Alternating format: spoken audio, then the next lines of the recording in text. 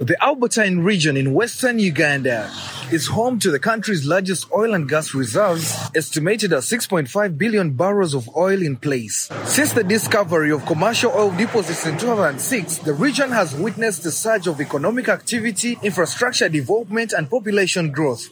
However, these changes have also brought about challenges and opportunities for the real estate sector in Hoima, the main city in the region. Now join me in this podcast as we talk the oil and gas sector and real estate in Hoima city.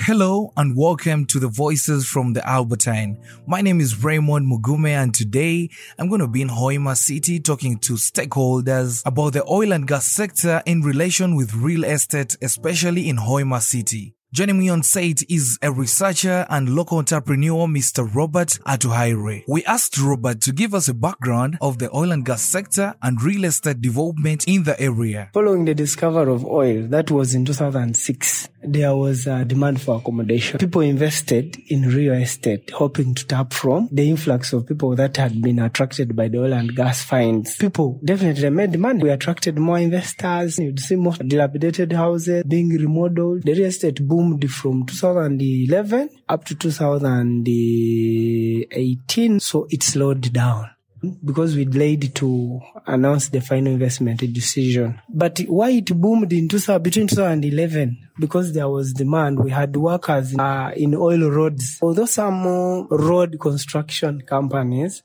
would establish their camps, but these people would be first to come to town. Some would commit from town to their camps. People borrowed money to invest. Speculators invaded the area. Land prices pushed up. So when you factor in the issue of land prices being high, people borrowing at a high interest rate to establish accommodation units, most people turned their houses into lodges and hotels expanded. Another uncertainty comes in. The oil companies announced that we are going to construct our own accommodation units. They under the pretext that it is unviable for one to commute like an 80-kilometer journey from Hoima to Bulisa or Kingfisher. When they establish their own accommodation units, then there you likely have a problem. We asked Robert to tell us the rationale for the high rent prices in the city, and this is what he had to say. People have borrowed. They've borrowed at a high interest rate, and they had to get their profits. So they had to hike rent prices.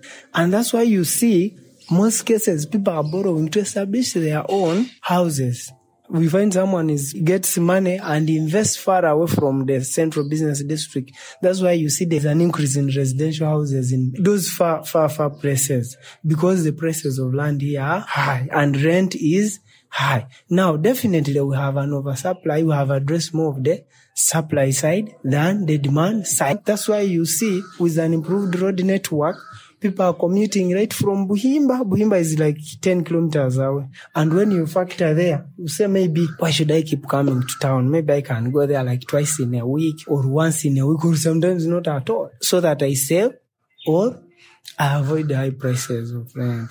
I anticipate the moment they connect pipes from the central processing facilities to the ECOP, there will be no work. What I would advise people not to so much go on base their investment in real estate on oil and gas. That's why you see when we go back to most people, what they are doing is selling. Actually, there is a phrase I use that almost the whole of Hoima is on sale. We talked to Mr. Elvis Kule Amadi from Khalil Property Agents to paint us the picture of real estate from a dealer's point of view. When it comes to accommodation, right now is that we are very unable to meet some tastes and preferences from some clients because, we still lack a lot. There are very few properties that are able to be verified, like especially like from big projects like maybe the current clients that have been around the UNRWA project that's going to run for 5 years. Some of the houses were not able to be into their lists of preferences. Now, it really beats us sad that because people are not able to adapt and maybe look at the different areas in Uganda like Kampala, where the real estate sector is really at its best. We asked Kule whether it's a good idea investing in real estate while basing on the oil and gas sector. It's not all about maybe the oil factor, but we are looking at this being one of the best cities that are, developing. If you have to look at the future, it's not all about the oil, because there are many things that are going to happen here. We have the airport, and the airport is going to create a market that people are not looking at. We are going to have a university here. I don't know if it's going to happen in the next coming 2 years, but there's going to be a university, because I can really give you an example of the KIU students who come here from Ishaka. We don't have houses that could really accommodate those students, because right now as I speak, some have opted for renting out people's guest houses. And that really brings us to the factor that people really opted for guest houses, not looking at the future, because now people thought that people are going to come in here, sleep like 1 day, 2 days. We asked Kule for the main cause of the increase in rent prices in Hoima City. The main factor that has led to the increment of prices is the oil factor. It's not all about the market. I've really had an interaction with different property owners, but most of them, when you ask them why are your houses at this amount, people be like, you know what, this is an oil city, this and this and this. But to be honest, it's not worth it, because when you really inspect their properties, they're not worth the prices that they're implementing. When asked to talk about land, this is what Kule had to say. The land price structure here has been high for the previous years, and I think people were more excited about the investors coming in.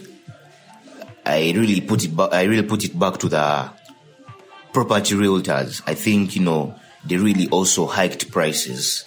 I think also because we had property owners who were not really exposed, and due to the main factor that this is an oil city, they also hiked prices. It's not all about, hiking prices because your land is in town, but we're looking at the value of your land. How big is it? What activities can be done there? What properties can be raised there?